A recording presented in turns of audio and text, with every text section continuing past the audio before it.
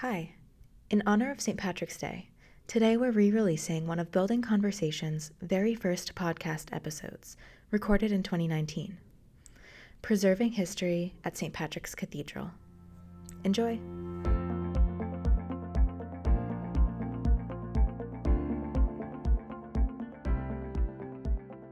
Welcome to Building Conversations, a construction podcast powered by the STO Building Group. On today's episode, Allison Smith, a member of STO's corporate marketing team, will be talking about the unique aspects of restoring and preserving historic structures with Mike Neary and Rich Schneider, the construction experts who led StructureTone New York's team in restoring St. Patrick's Cathedral.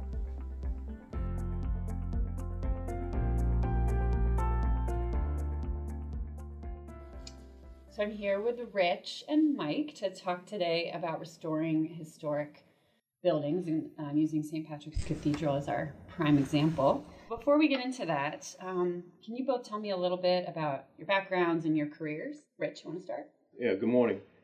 My name is Rich Schneider. I have 40 plus years experience. The first 14 years I worked in the core and shell industry, and then I moved over to StructureTone. I have 26 years with StructureTone. I handle most of our large, let's say unique projects. For the last 13 years, I've worked on most of the historic preservation projects we've done in New York, and I was lucky enough to be in charge of the St. Patrick's Cathedral restoration, which I worked on for approximately 10 years. Wow. Mike, how are you?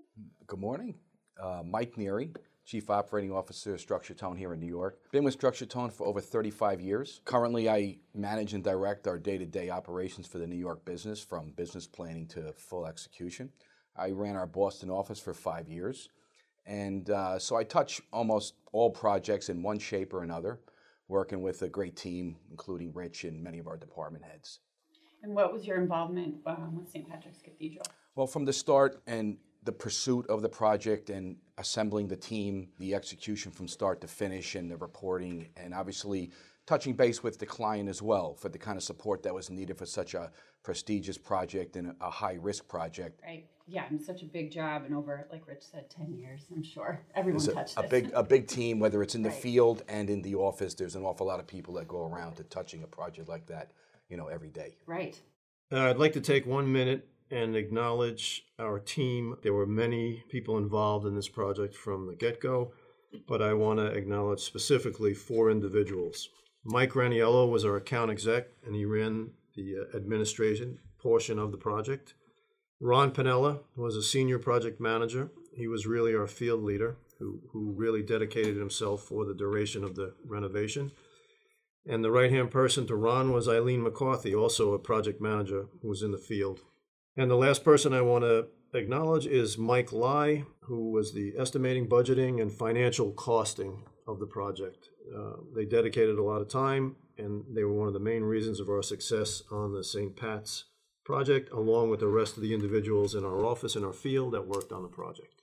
So I'd like to pay special recognition to really the leaders of our team, which is our clients, Cardinal Dolan, Monsignor Robert Ritchie, and Kevin Donahoe, the Director of Finance and Operations at St. Pat's. Their leadership embraced our team, and it proved all the way through the project as far as the excitement and the ambition and the motivation from start to finish. So we really couldn't have had such a successful project and experience without the leadership from the Archdiocese. So maybe we can back up a little bit and talk about our experience with historic preservation in general. Since with the Notre Dame fire last year, this has become maybe even a bigger topic or issue than it was before. So what kind of work, before we started working with St. Pat's, what had we done in terms of historic preservation? Well, I think we may be known as a commercial, interiors contractor, even with our core and shell capabilities, but there are many buildings that we've worked in that had historical preservation aspects to them. The Presbyterian Church on Fifth Avenue, the Lyric Theater, St. Thomas Episcopal, and the Grace Church School. So there's been many projects that we've been brought into. Mostly because of our ability to work in occupied areas and conditions, and being very sensitive to the environments that we're working in really brought a lot of unique skills to be able to work on a project like St. Pat's. Yeah, I'd imagine just working in New York City like you do, that's what you do every day, the density and the just dealing with that, plus put on top of that all the special things you need to know about preserving historic structures got to be tough. Yeah, I think that, Rich and our team put together all of that and then some when you look at what had to be accomplished at St. Pat's. And the team did an unbelievable job to make sure the public was protected and safety first, and to make sure that we executed on all the promises that we made to the Archdiocese. So, good segue. How did we end up connecting with the Archdiocese to start with? And, if we were kind of known as a commercial firm, how do we end up being their people? Well, approximately 2005, the cathedral was having issues with the exterior stones falling off. And as Mike said, we had quite a bit of experience, and one of the architects on the project gave us a call and said they need help up there. So we went up and looked at it, and we came up with a plan to put netting up and scaffolding. We had the scaffold. The problem was it was right in the front of the church, but it had to stay there. In fact, one time we took it down for a special event and we put it back up. So we kept working over the next couple of years, kind of working our way around with the stone. And then the other thing that occurred is the air conditioning was failing in the cathedral. The cathedral had not been renovated since the 1940s. So we ended up putting in a temporary chiller plant on the north side of the cathedral, and we maintained the air conditioning for 3 or 4 years. So 4 or 5 years into this relationship, they had decided to renovate the cathedral. It was a large project, over $100 million.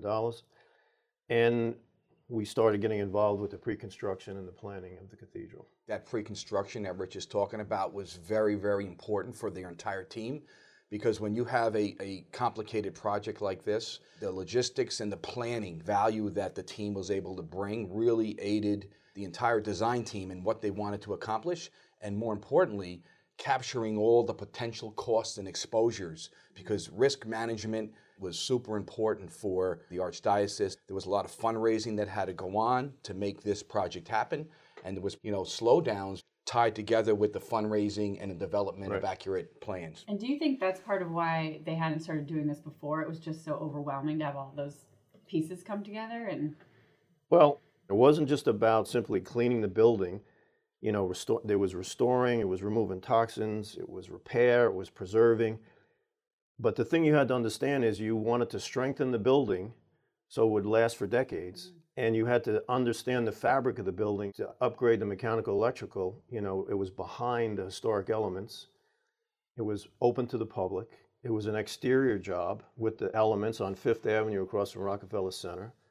The extensive public people who visited every day, 10,000 plus, 5 million people a year. And just the most important thing was the life safety and the protection of the facility itself. Again, it took us months and months to really plan the process.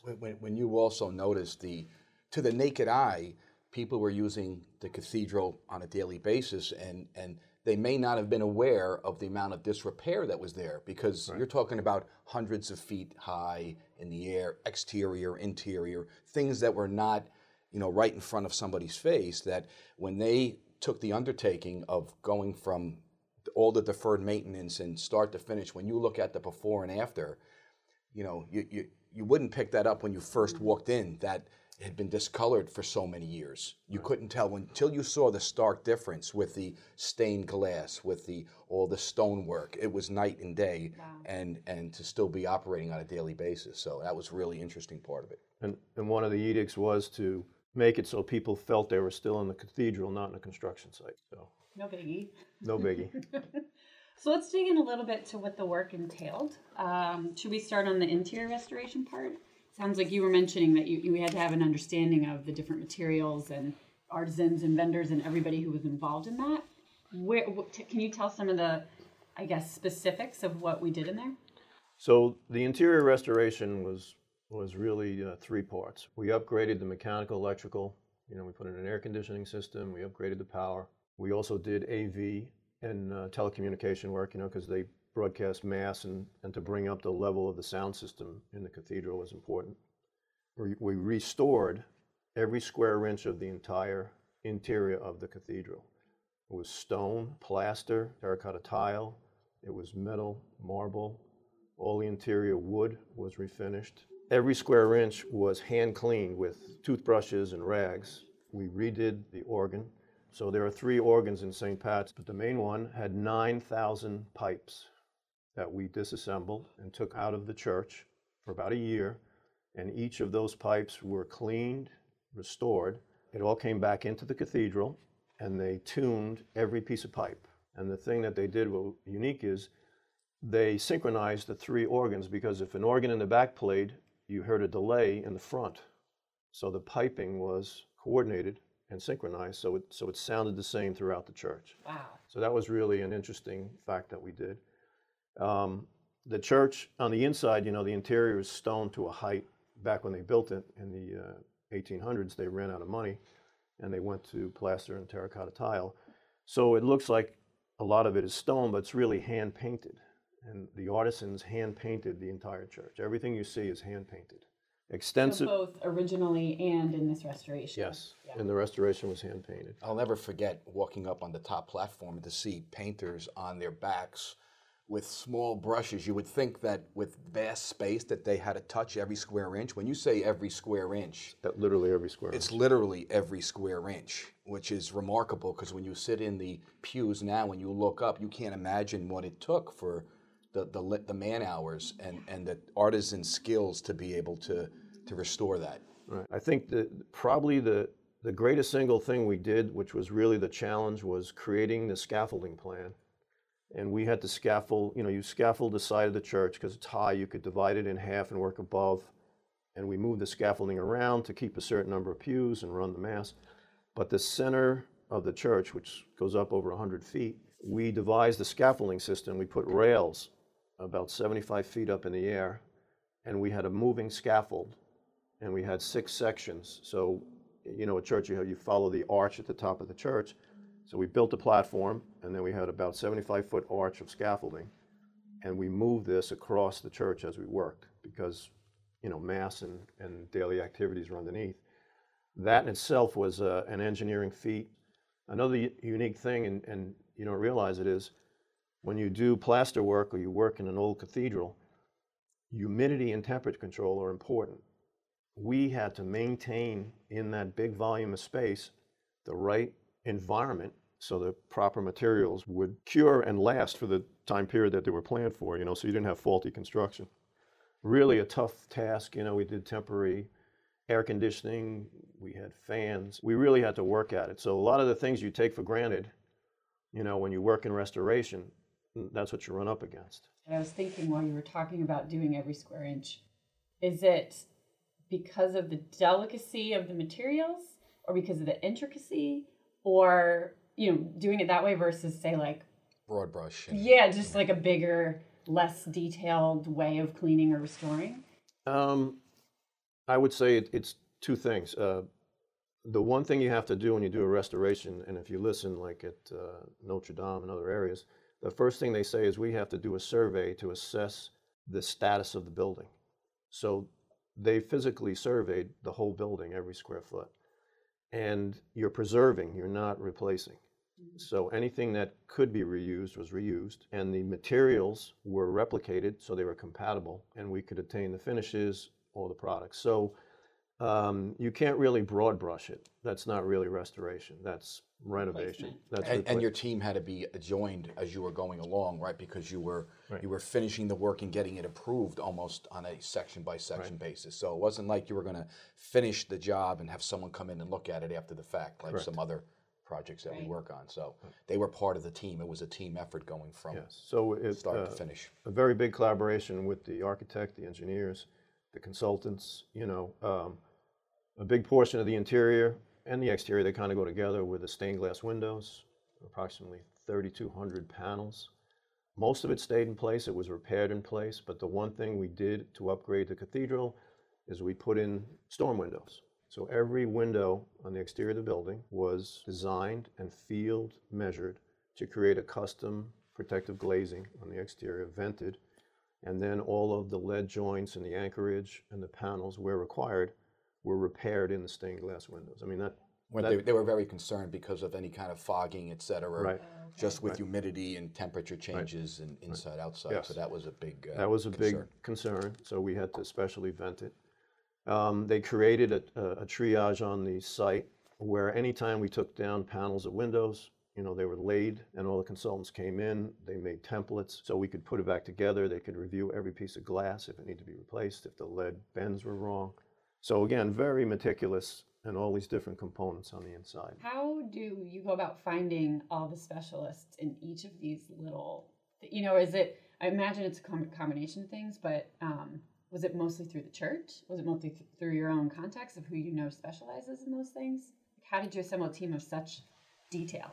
Both items you mentioned, we have extensive experience, so we had a list of contractors we had worked with, and we competitively scoured the market to find not necessarily the most economical person, but the best qualified in the type of work we were doing. An interesting fact is anyone who worked on the job, any laborer or craftsman, had to take a test. So when we did the exterior pointing, the firm that ended up with the job, his men had to go and point a section of the stone, and the architect and the conservator looked at it and approved them. Some guys failed and were not. So they auditioned. So everyone auditioned. So we sourced materials all over the country. Products were taken, like the wood doors on the transepts, they were taken out. We sent them up to Buffalo, and there were old craftsmen who replaced with the wood in kind and all the hardware. Took them, a year to renovate the doors. Heavy doors we had to take down with cranes. The bronze doors were taken down on the front of the church. They're around 9,000 pounds a piece. We had to get a huge crane, shut down Fifth Avenue, rig them out, and we made temporary metal doors, which people thought were permanent. An interesting story, the bottom of the church on the exterior has Tuckahoe marble, and it was cracked and broken. So Tuckahoe is a local stone. It comes from Westchester, but it's no longer quarried. So the cathedral actually had a cemetery that said, we have some in our cemetery. So we bought it, a small amount, but we still did not have enough quantity to fix the bottom of the church. One of the consultants one day was driving around in Westchester, and he drove past the gas station, and he saw a pile of stone, and he pulled in, he looked at it, and it was Tuckahoe marble. So he asked the gas station guy, would you like to sell the stone? The gas station guy said, I want to get rid of it. Yeah, take it. So anyway, we ended up paying, I think it was around $50,000 for all the stone. He was very happy. That was the best sale he made on that Sunday. So there was always that aspect of sourcing the materials, because remember, restoration, 125 plus years, you can't find the materials just in New York. Right. You really have to scour the country. Or world. Or the world. When you were talking about the scaffolding on the interior, I know there was quite a bit of work that went into doing it on the exterior as well. Let's talk a little bit about the exterior renovation. What did that entail, and how did you manage the scaffolding? So the exterior was a challenge, approximately 500,000 square feet of scaffolding. The two spires, if you stand in front of St. Pat's, as a north and south, 335 foot high each spire. So you're in Manhattan, you're on Fifth Avenue and Madison, very crowded area. And we had to scaffold the building, but take a lot of the load off the building and into the ground. We used a lot of compression because of, structurally it couldn't hold it. One thing that people don't realize, when you're restoring a building, there's a whole progression that you work through to restore it. First you clean it, which was a unique process. We used high pressure. It's a combination of water and little tiny glass particles, and we sandblast it, right? And you have to maintain the dust. Then you get on it, all the joints in the stone are cut, and then all the architectural features, all the trims, all the moldings, the gargoyles, the parapets that we had to repair, because there was some damage in some of them. And we would take those pieces off, and the artisans would carve it. So another kind of an interesting story, the artisans, most of the carving were done by people from China who had carved for a long time. We set up an area on the site, and we basically would put the piece that they needed to replicate and give them a block, and they would carve it. And then we would lift it and put it in place. So there's a whole progression that goes through, and there's a planking system that you have to move. It has to be safe. The workers have to have access. You have to carry the construction loads. So it's a city within a city of construction materials and access. Entry in and out of the building, access for the fire department, they were all important aspects of working on Fifth Avenue, Madison. Yeah, so how do you manage the life safety part of that and just protecting, because it's such a busy part of the city, people are coming in and out of the cathedral. How do you make sure that all remains out of the way? Part of it is the relationship that they had with the local fire and police department. There was a first name basis from the squad members that were responsible for overseeing the cathedral area. And our team as well would know them on a first name basis to be preventative and to be proactive, whether it was drills or was just a constant communication about the work that was going on and the scheduling of it. Yeah, so we met with the fire department, our project manager, our supers, and they walked the space a number of times. They educated the fire department as to what we were doing, because again, if there's a fire, they need to get access to anywhere in the structure, exterior or interior. And on September 8th, 2001, they ran a training program, and the firemen that climbed the South Tower, which we cleaned on the inside, the windows were dusty and they wrote their names in the windows on that day. 9/11 occurred, and 3 of the firemen that had written their name perished in 9/11. So it was sort of a little memorial. We kept it. We kept the area. We didn't clean it. And that was a 9/11 memorial, which I don't believe a lot of people know of, that exists in the South Tower. Still there, yeah. Still there, yeah. Wow. So the life safety, as far as a permanent installation, one of the interesting things we did is in the attic of the cathedral, we installed a mist fire suppression system. And it fits in above a network of timbers and roof trusses and wooden lath and walkways. So due to the limited access, you couldn't use a normal fire sprinkler system. Mm-hmm. Yeah, the mist system uses nitrogen, which propels a small amount of water through a conventional sprinkler system. It's very quick and it suppresses a fire in minutes. So the intent was to utilize a system that wouldn't deluge the ceiling and damage the cathedral if there was a fire and collapse it. Is that the kind of system that Notre Dame did not have? Is that what kind of became the conversation after Yes. that? Yeah. Yes. We were interviewed from the people in Notre Dame, and it was asked, what did you do specific or unique for the fire suppression and the life safety in the cathedral? And that was one of the items we had mentioned. Another challenge I've heard about is, this is in a public space, as you said, all kinds of events, weddings. While you were working on this, the Pope came. How did we work around that? They told us a year before that the Pope was coming in 14 September. So we went down, we had meetings every Monday morning, and they wrote a note and said, this is an important meeting, make sure everybody's at the Monday morning meeting. So they came in and they said, this is not official, but this is official. He's coming right around this time. So all of a sudden, everything intensified, right? And we're on the outside of the building. Winter's coming. So now we have a winter I can't work, but I got to be done for the spring and summer. So we start, and of course it's raining and snowing and there's wind all over the place. Yeah, well, obviously that was, you can never factor that into your normal schedule about what the client wanted to accomplish by a certain time frame. And I think when our team got the directive, it was challenging and very exciting because the entire team is, like Rich mentioned, from the craftsmen that had to pass tests to be able to work on the structure and all the pieces to all of a sudden prepare the house of worship for the Pope to come to town was really exciting and, a major mission for the entire team. So, there were many nights, weekends, there was a different schedule that all of a sudden was put into gear to make sure that it was prepared, but it was a personal passion for anybody who got the chance to work on this job. From a construction project, we're used to dealing with facilities managers and real estate directors, and in this particular case, our managers were the Monsignor of St. Patrick's Cathedral and Cardinal Dolan. So when the Pope came, the Cardinal had made arrangements for the construction team to be standing on a section of the front steps of the cathedral where the entire street was shut down and no one had access except for the dignitaries or VIPs within the cathedral. Here you had the entire construction team standing on the steps.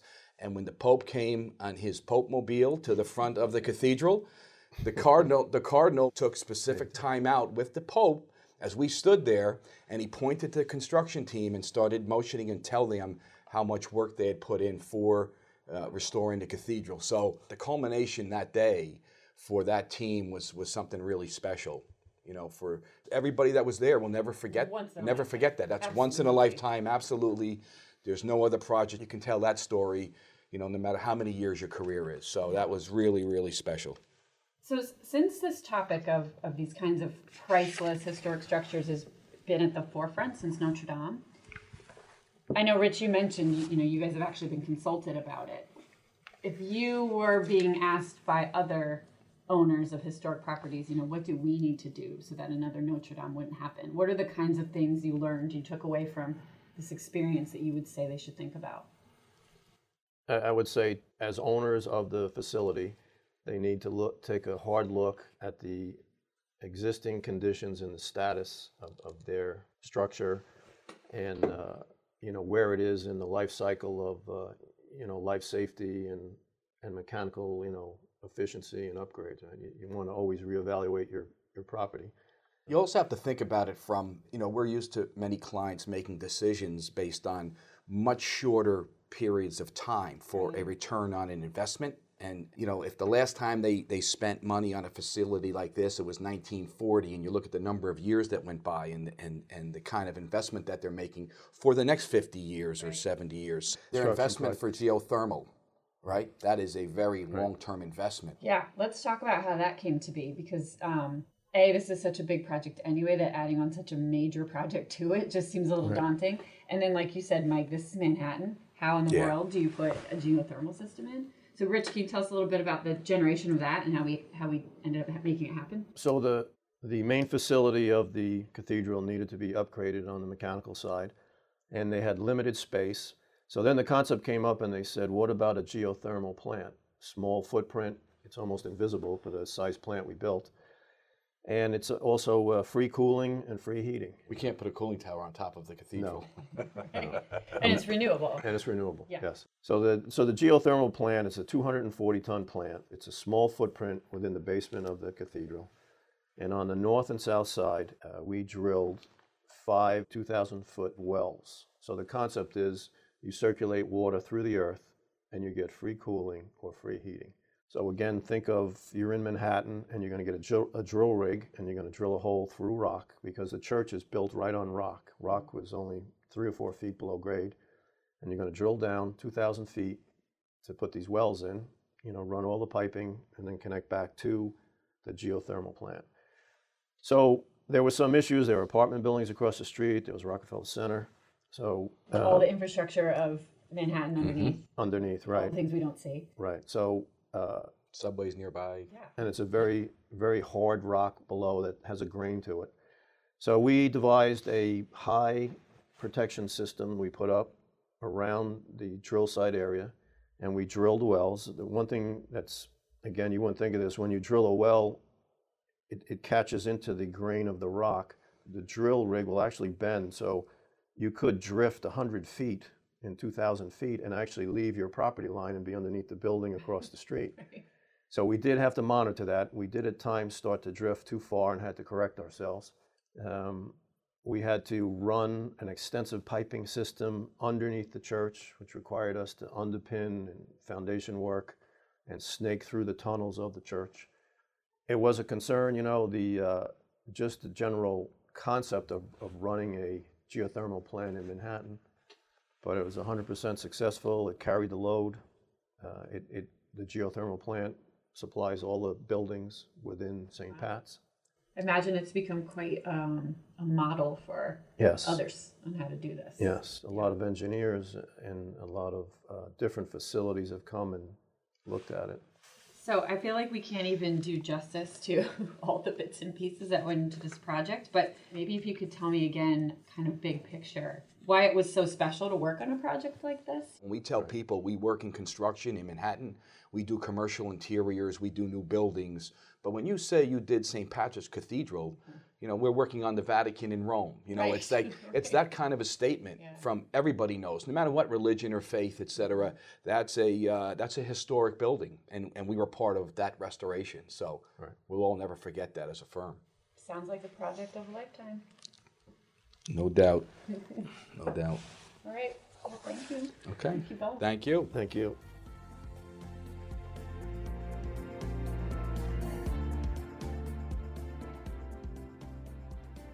How can the AEC industry join forces to give back?